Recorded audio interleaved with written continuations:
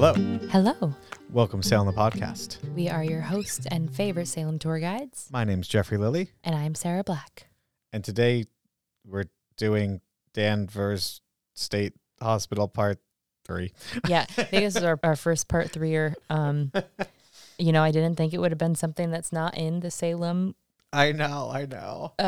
city lines, but we just went off. It just kept going. Yeah. But I think that's a great way to return to Salem the podcast 2024. Right? We'll knock it out of the park with hit him with a 3-parter. 2.5. It's more like a 2.5. Okay. We spent a bit of time talking about the play in our last episode. Yes, I think that set us off a bit. So, and we've got some cool information to share with you in this episode. we do? We do. Something exciting is happening downtown. We have a new statue going up. And a new statue? No, it is not a tiger in the Salem Common But being it should be. taken down by some Quakers. Where is it going, Jeffrey? Sorry, it's a fantastic idea. What do you want to do? Can someone 3D print the tiger statue?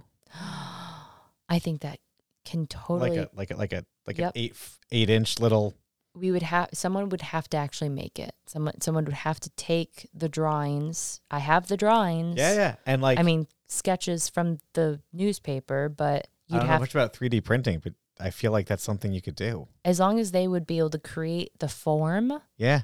they could print it. That's amazing. I would love to see that happen. Okay. Okay, but that's not what's going on in Salem. Yeah.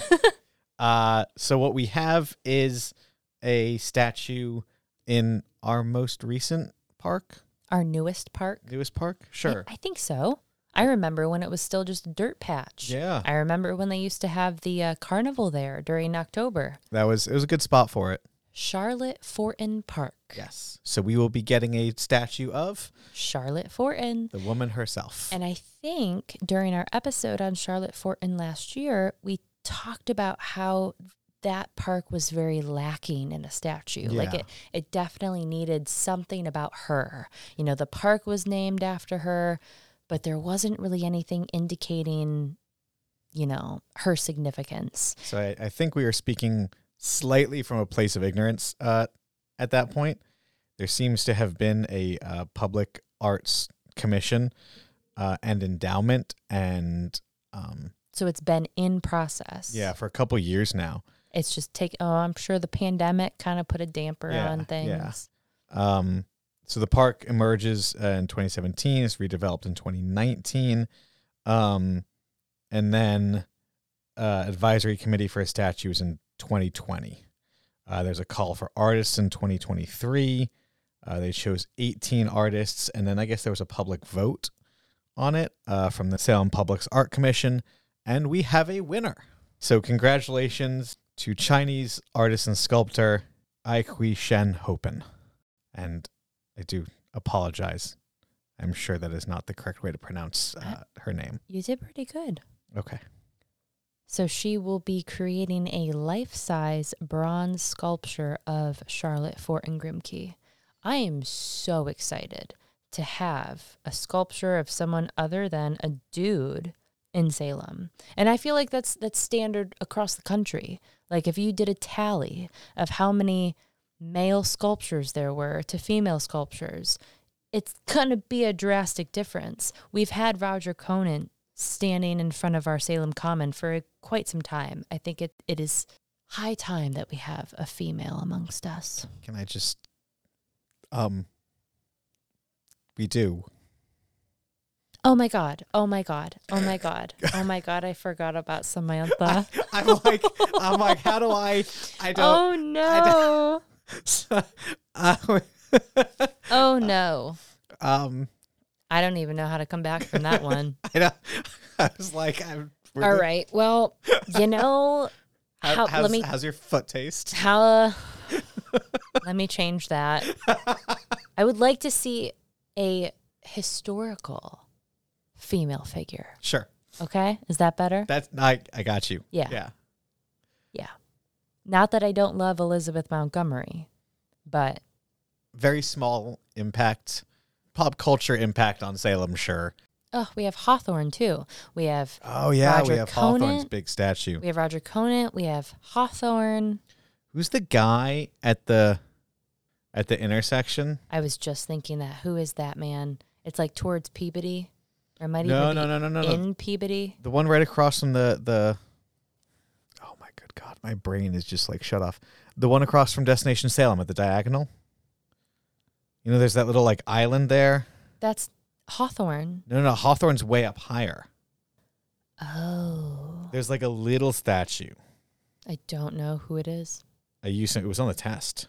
I don't know. We're gonna have to go we'll go take a picture with this guy because I don't know which one you're talking about. I don't. But yeah, I am happy to see not only a testament to women's history in Salem, but also Black history as well. Very fitting that, of course, this is being announced during Black History Month. Charlotte Fortin was an abolitionist. She was a women's rights activist. A very important figure in Salem's history. She was the first Black teacher in Salem Public Schools and the first African-American graduate from Salem State University. So a lot of firsts there. Yeah. She was a brilliant woman, a poet, a writer, and it is, like I said, high time that we have a statue of her in a park that has been named for her. So very excited to see that take shape, quite literally. We will definitely be there at the dedication ceremony when that comes around. So very much looking forward to seeing this artist's work. One of the things that prompted her entry into the competition is she'd worked on a statue of Ida B. Wells as well. And just a little background on her. She grew up in poverty in rural China. She studied at the Modern Art Design in Shanghai. She received national attention for different installations there. And of course, the African-American journalist Ida B. Wells. She created a statue of the Nobel Peace Prize winner, Wangari Maathai, different Marching for Liberty statue, Women's Suffrage Memorial, Gate of Freedom in Birmingham, Alabama, several more. She has quite the resume. So I'm very excited to see her work come to Salem. And we will get back to you on if it's possible to create those tiger statues. Yeah, if anyone out there does like 3D printing and rendering, that's not on my radar set of skills. So if you'd be interested in helping us recreate this historic tiger statue that never happened. People are going to hate us so much. Oh, but they'll love us too. They're equal parts hate and love. And again, I don't think we mentioned it, or we're going to mention it again. Leslie's Retreat. The lobsters. See you there. Yeah. And you don't have to wear lobster stuff. You can just wear red. You can wear red. Yeah. Yeah. A red shirt. Yeah. You can be part of the Redcoats. Or you can march with the Patriots. No. No, they can choose whatever side they want to be on, Jeffrey. No. Calm down. So again, we are diving back into Danvers State Hospital one final time. This third part will consist of us talking about the demolition of the building itself, some cool local legend and ghost stories, and finally our visit to the property. Yeah, join us for the field trip. With a special emphasis on those cemeteries. So would that be Cemeteries Part 3 as well? Dude, I passed a cemetery in Salem the other day, and I was like, shoot, am I still in Salem right now? Because if I am, then we missed that one. So I feel like maybe we should revisit. Really? You never know. Where? I don't really remember. All cattle pathways, man. I don't Sure. know where I'm at. Half the time I'm driving in these roads. I was going to say, you don't know where you're at half the time. I was on the border of, I want to say I was on the border of Peabody, and I could see the Peabody sign, like welcome to Peabody, but I was not at the sign yet, but I was at the cemetery. And I'm like, Is this technically still Salem? And if it is, we missed one. Okay. So maybe we will have to do another cemetery episode. But these Danvers cemeteries will be in this episode. So buckle up, guys. We're heading back to Danvers. Not in a straitjacket, just your seatbelts.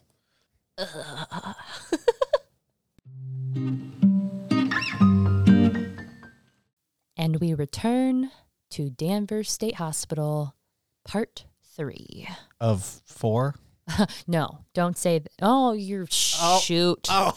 Oh, you're technically right. Yeah. I guess this would be a good chance to remind folks, if you know someone that worked at Danvers State Hospital, or you yourself worked there, or you knew someone who was a patient there. Or you went and explored there in the 90s. Yeah, when it was totally shut down and abandoned, please write in. I think we may end up doing a whole nother episode this year. Yeah. Focused just on people's stories. On your experiences and stories of a loved one, of a time you saw there. So we got a lot of locals. We know people. We know you. We see you. So share with us. But again, it does sort of shut down. Comes to a close in 1992. Were you kicking? Technically not. I was not alive yet. I was conceived in 93. There we go. But the thing is, of course, and actually, I was talking to some listeners on the street this past weekend, and they were loving the Danvers episodes. And one of them worked in mental health, and they said, the lack of funds and the overcrowding is still a problem. Which I think we all know that. But that's what drove it into the ground. But there were still patients there. So, right, you need to find somewhere for those folks to go. Yeah. And one issue that follows the decommissioning of these institutions, not just for Danvers, but all of them, some folks were just turned out, turned over to their families, turned out onto the streets, didn't have a place for them. And then some folks did end up getting transferred to other state hospitals. So there are some still lingering, like Tewksbury. Mm-hmm. I think that's the most prominent, the most used. Sure. Tewksbury State Hospital, yeah. Which you can drive over to. You can drive through the campus if you want to get a sense of what Danvers State was like when it was fully. Yeah, Tewksbury would be a good call for that. They don't have the big wings that jet off the side of the main building, but they do have several buildings on the campus, and they're all beautiful. And it's kind of funny. Tewksbury was where I spent a bit of time. I was going to say, didn't you work there once or twice? Not as a patient, but as... Oh, sorry. That's where I spent some time. Well, did you, Sarah? You spent some time? As an employee. Sure. That's what she only thinks. Oh, get out of here. That's what they just tell her. They're like, yes, it's okay, you work here. Oh, Jeffrey. In fact, I was the only paid employee. Oh, okay. Oh my gosh, this is not building a good case for me. No, I worked at the Public Health Museum, which is pretty in line with what we've been discussing for the last 2 episodes. Mm-hmm. And the Public Health Museum is located inside the Tewksbury State Hospital. So inside, imagine the Kirkbride building of Danvers State. Yeah. If you put a little museum in there, there's a couple rooms set aside. We had an iron lung. We had an old wheelchair from like the 1800s, an old dentist chair that used to fold up into a box because, the dentist has to travel around and set things up. So many old hospital beds, nurses' uniforms, original Red Cross stuff, a lot of neat things.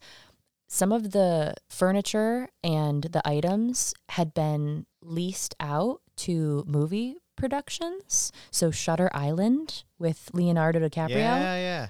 And then also Castle Rock. Yep.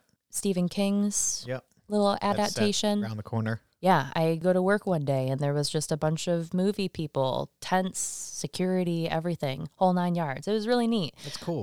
But probably the coolest part of the experience, when I first got into the gig, I was an administrative assistant. I was the only paid employee. Everyone else was volunteers, if that tells you how small this museum was. There was a group of photographers looking to get into the grounds and take photos of the abandoned buildings. That was their thing. They sought out abandoned, rundown places and taught amateur photographers. So we made it happen. And looking back on it, I'm so happy that I got to do it because it pertains so much to this topic. And it was just cool in general. But the tunnels. Mhm. We didn't even talk about the tunnels. There's in this miles yet. of tunnels There's underneath Danvers State. Sorry. Miles of tunnels under Danvers State, but that was pretty common for these institutions because you're in Massachusetts, because the winters are so bad, because the campuses are so expansive. Let's throw some tunnels underneath, and it's just going to be easier to get from place to place, especially in those harsh winters. So yeah, these people came in. We got into several of the old shuttered wards, like fully abandoned, rows of hospital beds, just the metal parts stacked up along the wall, row after row after row, as far as you could see. There was a whole room filled with radiation detection kits, like to the ceiling. And then when we were in the patient areas, you could get into the solitary confinement rooms and you could see on the inside of the doors the scratch marks people left. It was something else. It was a heavy experience. But yeah, so reading about Danvers, like, immediately brought me back to Tewksbury. And if you're interested, you can go see Tewksbury State Hospital. Like, it is still operating as a state hospital. Their buildings are all still there. We got to go into the abandoned greenhouse, which was pretty neat because, again, they were also growing their own food like Danvers State. But yeah, it was just a really cool experience. And then being able to relate it back to this, it was neat. I will throw pictures up from that little adventure on the on the Patreon for our listeners. That's what I feel like Danvers must have looked like in the 90s when we started this thing, that I was of an age when it was closed. And like you see some pictures of it, and you see these beds, you see these chairs. I saw one picture of just paperwork all over the floor, and I'm like, that's just gone. Yep. That's just gone. Makes you wonder where all of it went. In a dumpster, in a fire. Did anyone save anything? At some point, you just gotta... And I guess it's hard, too, because, like, HIPAA regulations, like, you can't save stuff. Like, that's... Where does it go? If you're making the executive decision of, I don't have any storage facilities that can house 10,000 documents, all these people are dead. I'm sure that the hospital kept many records, but a lot of it's dead. And it just sat there for... 12, 15, 14? 13 years, from 1992 to 2005. Where it was purchased for a cost of $18.1 million. By Avalon Bay, with the intention of turning it into apartments. So during that time in between, like we said, it was abandoned. Kids would go in there, party. Who doesn't want to break into an abandoned asylum? In the 5 years before it was purchased, so from 2000 to 2005, state police charged 150 people with trespassing. Love that. And issued warnings to another 450. This may have been kind of accelerated by the Session 9 movie. Yep. But we'll get there in a sec. So what's also weird is I think a lot of, make this quick, it's abandoned for 10 years. You're in there. I heard voices. I saw a thing. Yeah, there's other people there. There's someone in another building. There's someone in a corridor. You know, you're like, oh my gosh, there was like one nice. And you're like, dude, it's a creepy abandoned. You didn't see. It could be a squirrel. It could be anything. It could be anything. You know? And I think that contributed to a lot of that. But what's unfortunate is while it was registered to the National Place of Historic Registries in 1984, the property owners just clearly apathetic. They just didn't care. It's kind of crazy how ready they were to just completely eradicate the building. Yeah. Now, I know there was probably structural issues over time, asbestos, lead paint, all those things. But that building was gorgeous. And I think they had some appreciation for the architecture because they did save some of it. But when I say some, it is literally like 5% maybe of the whole thing. The front facade. That main administration building, the Kirkbride building, as it is called, is pretty much the only thing that remains. And like, not like the whole building, like mostly the facade. Because there's another issue. There's a fire in 2007, which guts most of the property and destroys a whole nother lot of it. And I'd seen somewhere, and I'm not sure how credible this is, because I was looking for like ghost stories, that there was like a webcam that cuts out just before the fire begins. And they were like, could it possibly be? I'm like, could it possibly be arson? Yes. Ooh. I Like, didn't think about arson.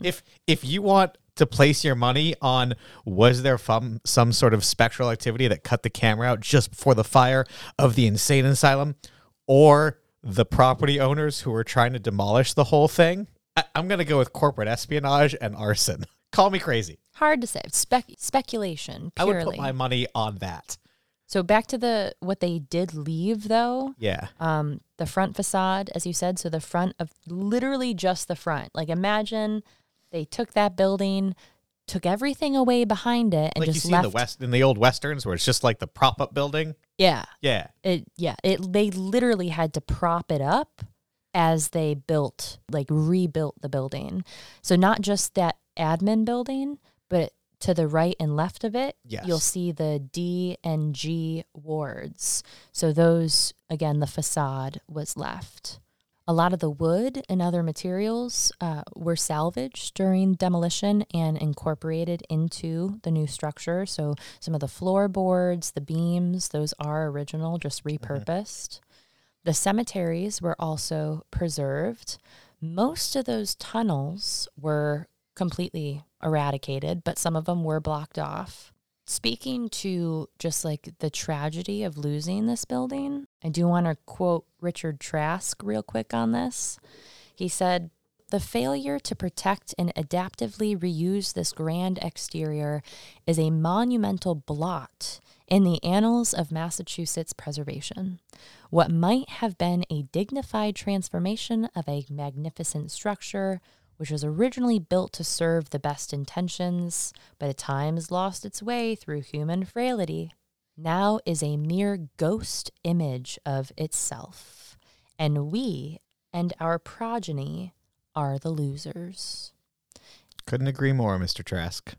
Yeah, what sits there now is just a bunch of cookie-cutter apartment buildings. Yeah, which is really weird. So it's called the Bradley Danvers apartment complex. And it's nice. It's really nice, to be fair. If you look online, those apartments are nice. There's like swimming pools and yoga studios and gyms and playgrounds. Lots of amenities. Yeah, yeah. But also no one's living in any of the old rooms. Because they literally were Right. demolished. It's They not like don't the exist. old jail here in Salem, where people are pretty much living in old jail cells. Weirdos. So that fire you mentioned, that was coincidentally right before these apartments were supposed to open. April of 2007, the fire broke out around 2 a.m. By the time firefighters got to the scene, the buildings were completely engulfed in flames, and the fire was so large it could be seen from Boston. Route 1 and 95 both had to be closed because of extreme smoke. That's ridiculous. Isn't that wild? Imagine trying to like drive down that road. It would have been that big. I don't even remember that. I have no 2007. Yeah, but like as a kid, you're not going to be paying attention I'm sorry. to. Oh my God, you're not. I'm sorry. You weren't a kid in I 2007. was like 26, 27. Were you here? I don't think so. Okay, that's probably why. I was definitely in the Marines, so I wasn't here. I'm sure people listening, because it wasn't that long ago, Yeah. But like I feel like something like that, would stick out in your mind. news or something. Yeah. It destroyed 4 apartment buildings and 4 construction trailers. So quite a bit. Started by a ghost? Who knows? Corporate arson. Corporate arson, as Jeffrey says. That's my vote. I mean, Probably more likely than a ghost. if you had $10,000, which one would you bet it on? But speaking of ghosts, maybe we talk a little bit about some Danvers State in pop culture and Sure. whatever ghost stories we could find. Did you watch Session 9? No. What? You didn't? Have you seen it? No. You haven't seen it? No. You didn't watch it for the purpose of this this episode? No. Did you, I take it? Yes, of course I watched it. I watched it first. That was like my intro to the research. How was it? It was entertaining. Okay, see, this is why I make the decision.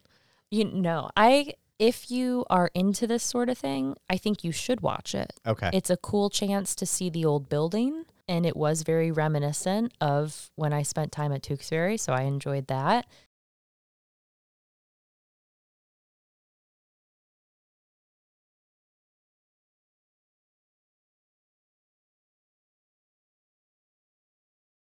And it is filmed at Danvers.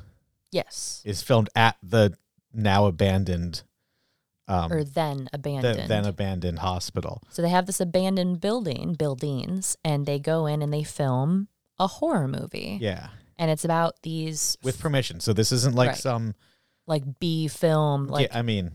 I guess you're right. It is D-film. It's not some it's not some homemade, video whatever. cam. Yeah. Yeah. It was an actual production. Yeah. They had permission to be there. But again, very kind of like self-aware in the fact that they're at Danvers State. The hospital is closed down, and these guys have been hired to remove the asbestos. It's like a government contract, and they're like, we can do it in a week. And, there were moments where I was disturbed. There were moments where I didn't want to like be in view of the screen because I was like nervous. Well, I get a little nervous when I watch horror movies. Okay. And there were some like audio moments where I was like, I don't want to hear this. Like, this is disturbing. However, so like good for that. Like I like a good scary horror movie. The plot, I don't know about that one. You need to watch it. I will say they got me. They had me thinking one guy was losing his marbles and he was the bad one, but in reality, it ends up being someone else. Okay. And Spoilers. But honestly, Like I looked and I was like, okay, so we start hearing voices, we start blaming other people, and there's some psychological breaks, and I was just like, at first you think like maybe there is something supernatural going on, but I think it is very much like a psychosis situation. Okay. And it is a twist. Like by the end, you're like, whoa, this is way more intense than I thought it was going to be. I do like a good twist. I'm going to make you watch it. Okay. I can't believe you didn't watch it for this. So that came out in 2001.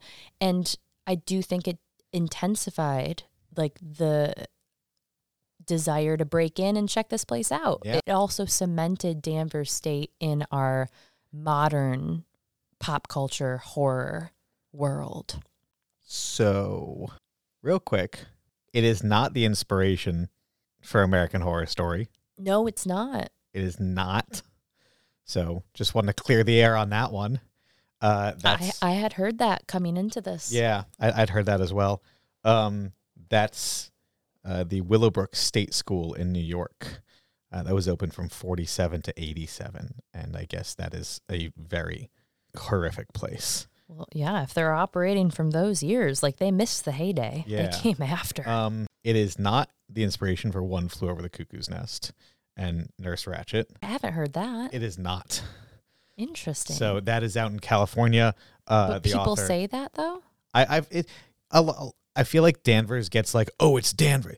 It's that. And you're like, no. A little bit of a Google, a little bit of a search, and some of the more prominent asylum ideas that we have.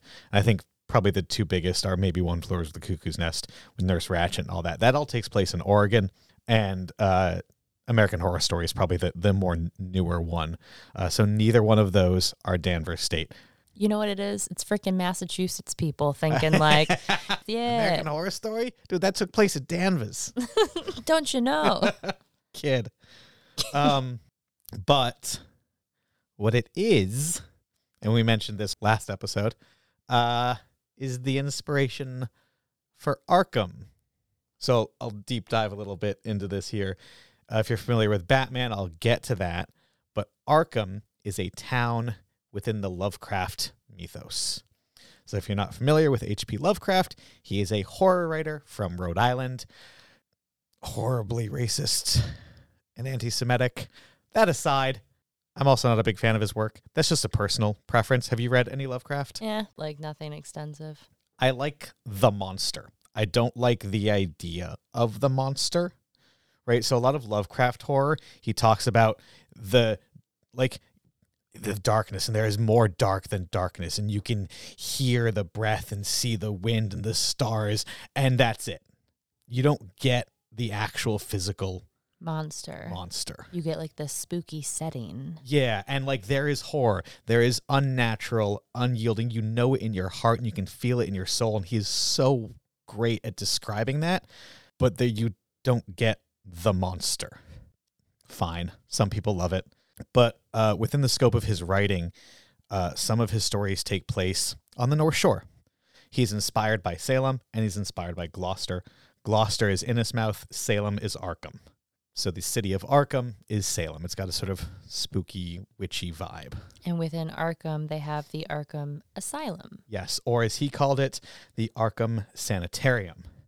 Now, he first mentions the Arkham Sanitarium in the story, The Thing on the Doorstep.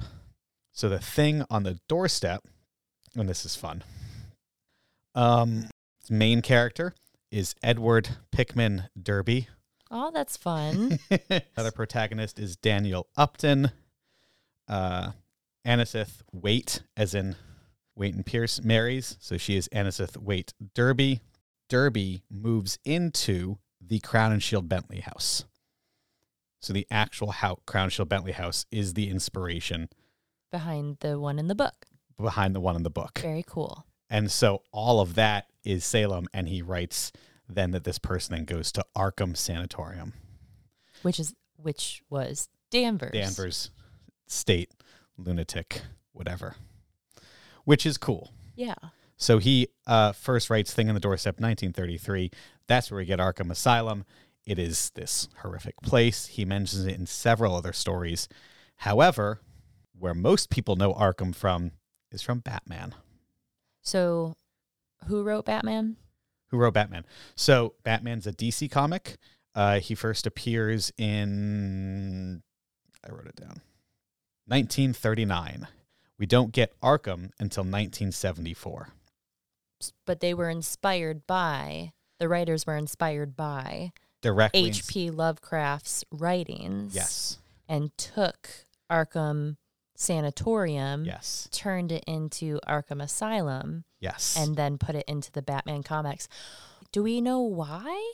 Is it just like a geographical, like, is HP's... No, so is not, Lovecraft's, like, his stuff was just so well known that it makes logical sense that they would Yeah, I mean, these guys are probably reading Lovecraft, learning about Lovecraft. You're nerds, right? Comic book nerds. You're like, cool, this is interesting. And also, Arkham as an idea within Lovecraft, and then they need a place to house Batman's criminally insane victims. And so they draw those correlations of the horror of Lovecraft and Batman's what's oftentimes called the Rogues Gallery, which is like Joker, Penguin, like the big name ones. Yeah. And we get that mesh. Interesting. I knew there was a connection, but not a big comics girl, so I wasn't sure exactly how that was teased out, but yeah, basically just the writers of Batman were familiar with the writing of Lovecraft, were inspired by, and created the Elizabeth Arkham Asylum for the criminally insane. So Danvers may not have inspired American Horror Story or One Flew Over the Cuckoo's Nest, but it did wiggle its way into probably one of the coolest comics of all time. Batman. I am a fan of Batman. So, and Batman, Arkham appears in multitude of the modern Batman films, of the cartoons, of video games. It is paramount in people's lives. I wonder how many people outside of this area know where the inspiration came from. It's like a two-step. So they might know it comes from Lovecraft, but do they know that Lovecraft was inspired by Salem and Danvers and the actual Danvers State Hospital? It's a little fun fact to bring up at Thanksgiving, guys. Yeah.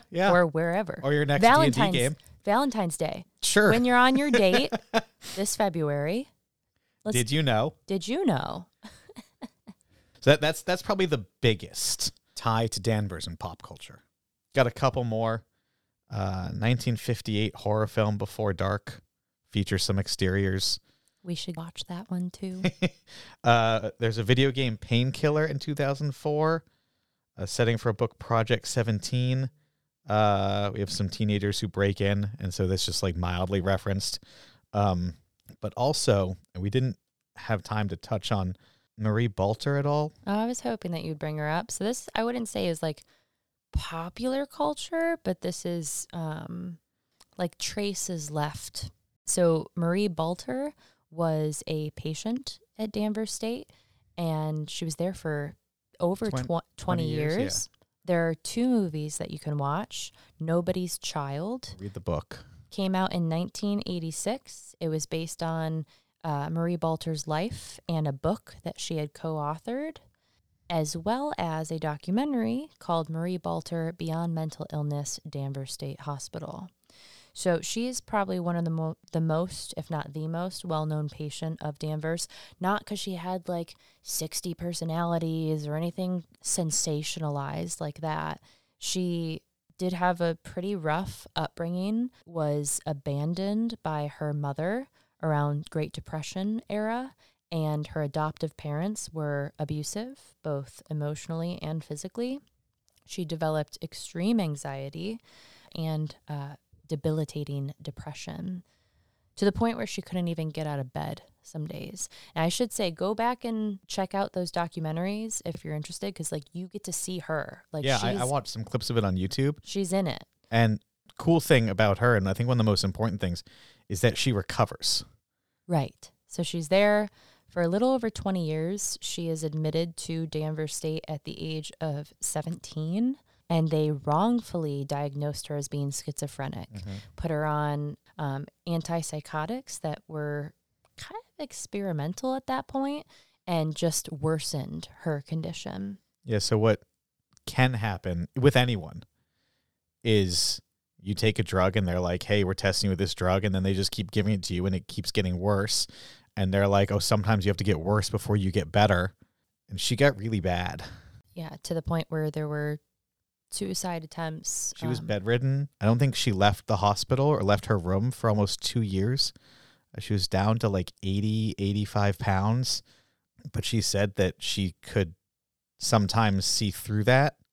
And once she got off of that, she's like, I'm going to live and I'm going to get out of here.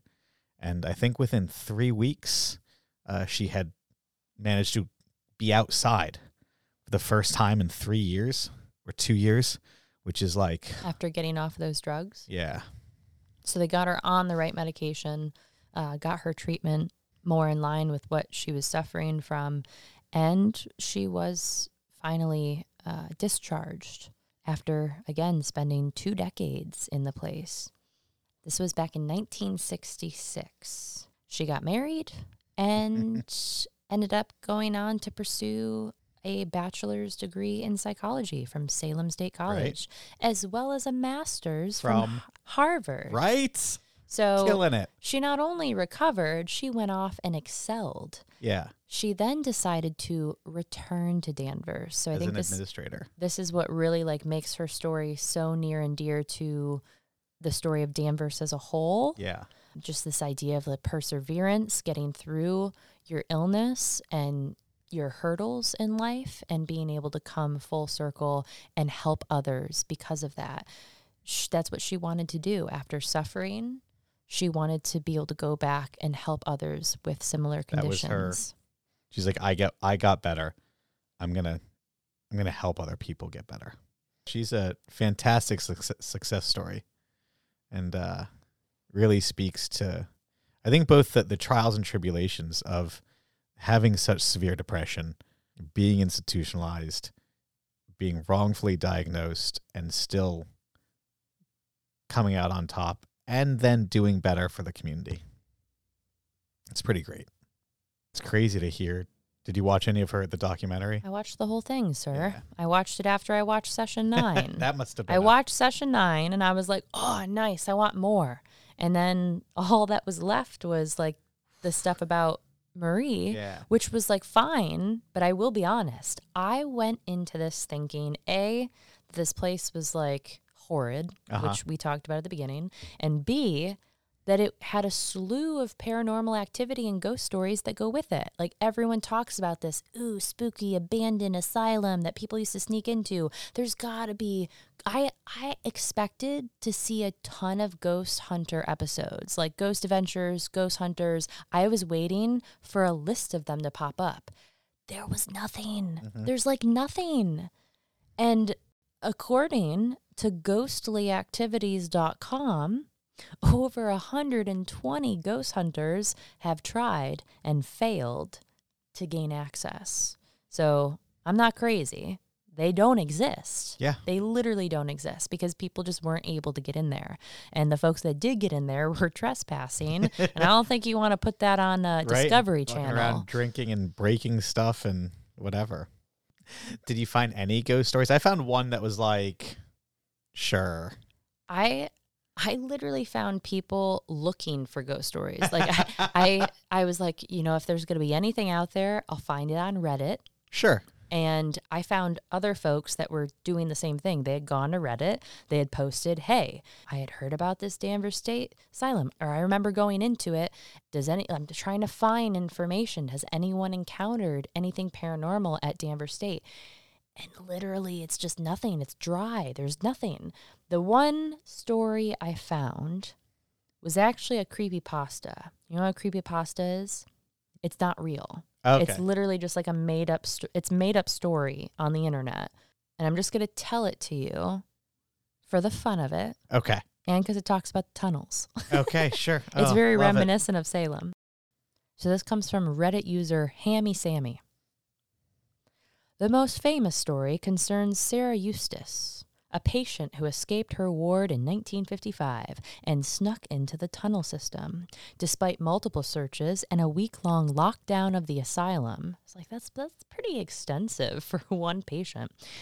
Sarah was never seen again. It was assumed she died down there, lost, thirsty, and alone. A nurse at Danvers named Gail Malloy became obsessed with Sarah's story and spent many of her off hours searching the tunnels for her remains.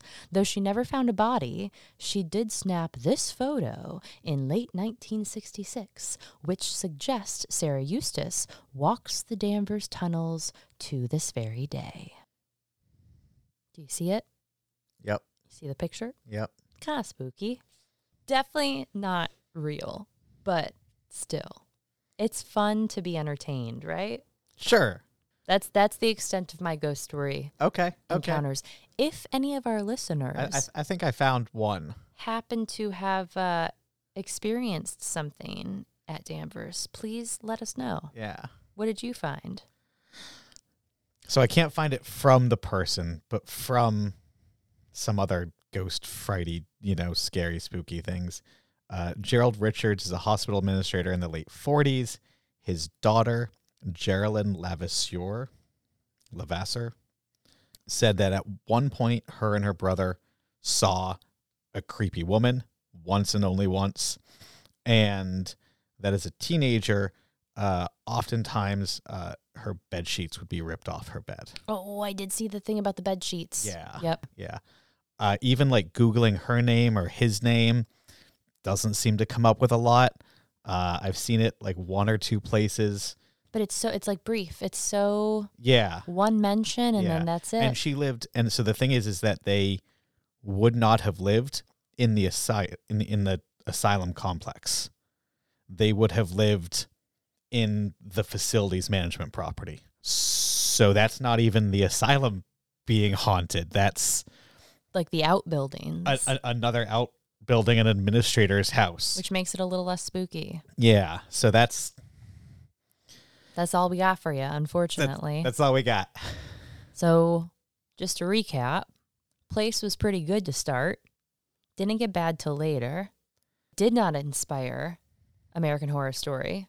And there probably are no ghosts. Is that it? I think that's it. But it does reference or inspire Arkham Asylum and Batman. And we do have a pretty fun cult classic horror that came out of it too. I'm going to make you watch Session 9. Okay. We can have we should do a watch like we did for the other ones and put on the Patreon. Watch Session 9? Yeah. Okay, let's do that. I think that would be fun. That sounds fun. We can do that this week. Yeah, let's do a watch. Okay. Okay. But to wrap it up, unless you got anything else. No. We went there. We visited Danvers State. Or sorry. The Bradley Apartments. Yeah, it's no longer, gosh, it is I think you mentioned earlier, an echo of what it once was. Beautiful. The front of that main building as we were driving up, absolutely gorgeous. The surrounding area, lot of like pastoral farmland still. Yeah, as we were driving up. So as we mentioned before, they were able to feed, sustain, harvest their own food, crops, and livestock. So a lot of that land coming up still is definitely still farmland. Which is kind of surprising. Like I did not I assume that there would have been more commercialization encroaching on that area. Like, I'm assuming when the state bought it, they probably bought the whole property because there's still some medical facilities down there. Yeah. For modern, I saw like a dentist's office and stuff like that. But we went for one specific, 2, 3, 4 specific reasons. We wanted to see the structure, but we also wanted to see the cemeteries because like that's what we do. Although I think I'm going to lean into the graveyard thing. Whatever, dude. I'm just saying. It is the yard of the facility. But it's not a house. I feel like graveyards are usually churches or residences. Churchyard, graveyard. Whatever. So a church has a graveyard. A residence would have a graveyard. A school would have a graveyard. An asylum would have a graveyard. So technically, according to Google, okay, I think this is one of those situations where we're both right. Yes, like two things can be right at the same time. Okay, so it can be both a cemetery and a graveyard, but not all cemeteries are graveyards. Right. All graveyards, I think you could say, are technically cemeteries because a cemetery is technically just a place where things are like people are supposed to be buried. It is a burial ground. Sure. Planned. It implies that the land is coming from Wikipedia, implies that the land is specifically designated as a burial ground. The term graveyard is often used interchangeably with cemetery, but a graveyard primarily refers to a burial ground within a churchyard, or I think also possibly in people's yards back in the day. Yeah. So again, I think every graveyard would technically be a cemetery. Not all cemeteries are graveyards. Yeah. So there we go. Okay. Does that fix it for you? Sure, we're good. But we checked out their 2 cemeteries, which were pretty neat. Yeah. So there are 2 on the grounds, one in the main area, probably about a 8-minute walk down a little hill. Down a hill from that administration building, the Kirkbride complex, right off of Kirkbride Drive, Kirkbride Road. And then the second cemetery it said 1.5 miles on my GPS, but I wonder, like, if you were to walk from there, it was probably about 1 mile or so. Maybe. Like straight through the woods, straight through the grounds. If we had gone straight down, yeah. And that's because they established a set of cottages known as the Middleton Colony, and in 1903, and that's kind of where that second cemetery came into play. The oldest graves in those date to 1878, so right when it first opened, and there are approximately 770 people buried between both. Not all are identified or known. And for a while, they had completely been forgotten. Yeah. So when Danvers State shut down and the building itself was abandoned, so were those cemeteries, just left to the elements, overgrown. 5 years after the closing, so in 1997, a local Danvers person, Pat Deegan, she was walking the hospital grounds and discovered a field with a bunch of numbered markers. No names, just numbered markers. She was inspired almost immediately to try to identify the people buried there, And she was also the one that found that second cemetery down the road in Middleton. She gathered a whole group and started the Danvers State Memorial Committee the following year. And it consisted of a lot of ex-patients and staff members. And together, they worked to not only identify the patients by their names, but also try to locate the graves associated with those people. They also cleared all the rocks and the brush and called awareness to the cause in general, and were able to get funding because of the attention they brought to it. So what we saw when we visited is not what it looked like, 10 years ago, 20 years ago. Yeah, this was still clearly maintained. It is. But it's could do with some upkeep. Some TLC. Yeah. It wasn't in bad condition. No, I thought it was pretty good. It's also the middle of winter. They were relatively successful in their endeavor. That main cemetery, that first one we went to, has 677 graves, 542 of which have been identified. 354 have been located. So they were able to identify over 500 of those folks and locate over 300 of those graves. So if you get down there, what we saw today, it's sloping. So it's like on a hill, and you'll see a lot of, I don't know, what they got to be like 1.5 feet by like 8 inches. Granite stone in the ground. Yeah. So it's not the headstone style stone. It's a in the ground style stone. Like as we were walking up to the cemetery, you almost didn't know what you were looking at or where it was, because you don't see stones sticking up from the ground. They are all inlaid into the ground. So what they did is so there was numbers. So all the plots are numbered, and there are still some of the original number markings. And so they'd find a number, 287. If they found the number, found the person, identified the person, then they would put a named marker with the birth and death year in that place. However, as only 354 have matching names and numbers, we still have a significant amount of identified people who we don't have a matching number, and an even larger number who we don't know at all. Not only did they remove all the brush and the rocks and clean it up, they added those benches, the big memorial stones. Oh, okay. By the bench that had all the names listed. Yeah, that was done by the Danvers State Memorial Committee with the funds that they received. So after they were able to identify as many as they could, you can now go and see that list of names at the cemeteries, both of them. One has 3, they look like headstones, I guess. Yeah. 3 headstones with bronze memorial plaques and the list of those identified people in the ground there, which is strange. As we were wandering, there was sometimes just 3 or 4 of these stones with names on them. And then sometimes you could see the numbered stones in the ground. Yeah. And sometimes there was just nothing. There was areas where there was just nothing. And things have just been removed or lost. Lost to time. The numbers were, it was heavy. Yeah.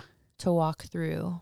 You don't necessarily believe in like the energy stuff or anything like that. And I'm a pretty big skeptic myself, but I will say I personally felt a bit of change in the energy just walking into that section. Like there was a little bit of a tree line that we had to get through to get to that spot, and there I think most of that's self. Probably. If you didn't know, if you took, you can never do this. Right, but if you took all the headstones away, and you just had a field, would I feel any bit of anything at all? Yeah, probably not. So don't rain on my parade, Jeffrey. But it was a strange place, and you definitely feel the strangeness of it and the individuals who were there, and it just runs a gamut of questions into your head of were they cared for, were they loved, did they die safely, and these are just ones whose no one came to collect. I'm sure there are people who died at Danvers all the time, and they might have had a loved one or a family member, and a lot of these people either didn't, or no one cared enough, or any number of reasons why they might have been left there, none of which are probably positive. So that adds to the weight of the place. It was strange. If you are interested in seeing the building and seeing those cemeteries, they are, I mean, I shouldn't say the building's open to the public, but you can drive by, you can still see the structure. It's worth taking a little trip out to Danvers, especially if you're going to be over there. You can see the Paris Parsonage, the Rebecca Nurse Homestead. Just pop a little bit further towards Hathorne Hill. Check out. If you're a cemetery person, 100%. Oh, yeah. Yeah. It was a little mushy today. A little. It was very muddy. It was a little mushy when we went, but check it out. I want to mention this, at the bottom of the big cemetery to the right are all the old number posts that had been in the ground. Like a pile of these markers kind of off to the side. So, hot take. I don't like those there, and people should be allowed to take them home. You know, it's weird. It's similar to what we saw in St. Mary's Cemetery. Remember, we went to that hidden little... But the difference being is the ones in St. Mary's, that was like structural... Parts of a marker, not the actual headstones. Right. These would technically be considered the actual headstones before these folks were identified and those headstones with names or those name plates were put in the ground. So yeah, they were kind of just moved off to the side. I don't know, man. I don't know, like... So where they are now, they are just abandoned, have been for 20, 30 years. At some point, those are going to end up in the trash. I mean, unless someone takes a distinct time to line the border with them, to make some sort of a memorial, something along those lines. But so often, something like that is discarded. But it's like keeping someone's headstone. But which also, I think, should be okay. A thing?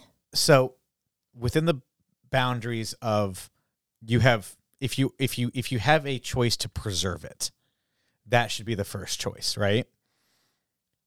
But preserving it is not sticking it in a basement and no one cares. Okay. It's hard when you say that. Coming from someone who's worked in a museum where there was a ton of stuff in the basement just sitting there.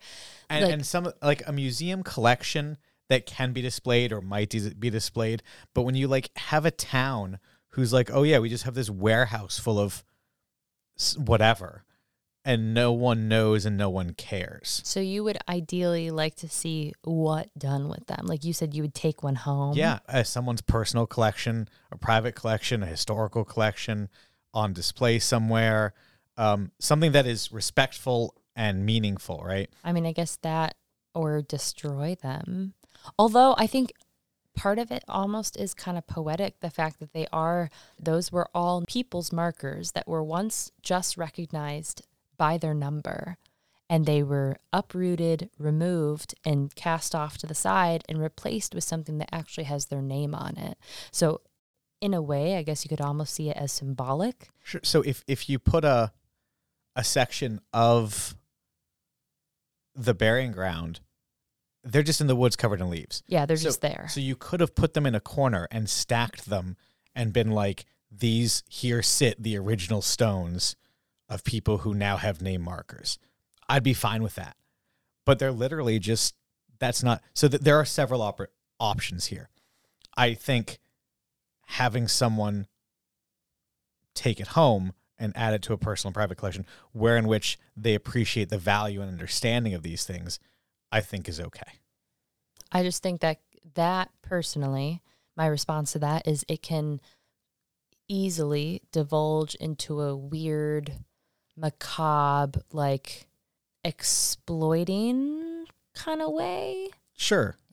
Which is always possible, right? With almost anything. Artifacts of that type, right? Morbid things, funerary items. Like if I were to have the choice 500 years from now, 1,000 years from now, what happens to me?